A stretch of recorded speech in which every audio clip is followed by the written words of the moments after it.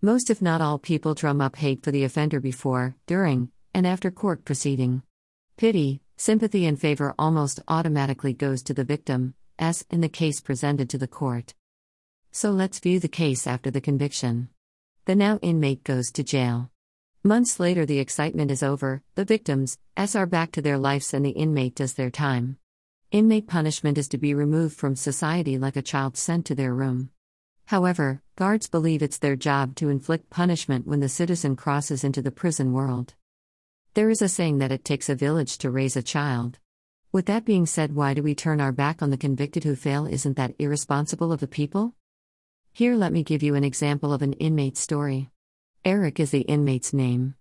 At a young and tender age when Eric would do bad things like not come when called, was not just sent to his room, but had to suffer cigarette or cigar burns to the shin bone or forearms.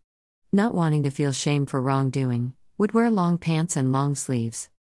Eric was removed from the home, but as time went on the system forgot that child that was tormented for many years from age 5 until removal from the home and in his teens. The system, knowing history will or could repeat in the family home as the child grows, drops the ball, and just moves on to the next case. Now comes before the court. Eric. Now this is not for lollipops, ice cream and day trips to the museums, and not so many helpful people, but the other side of the coin of more hate, rejection, and the flashbacks to childhood.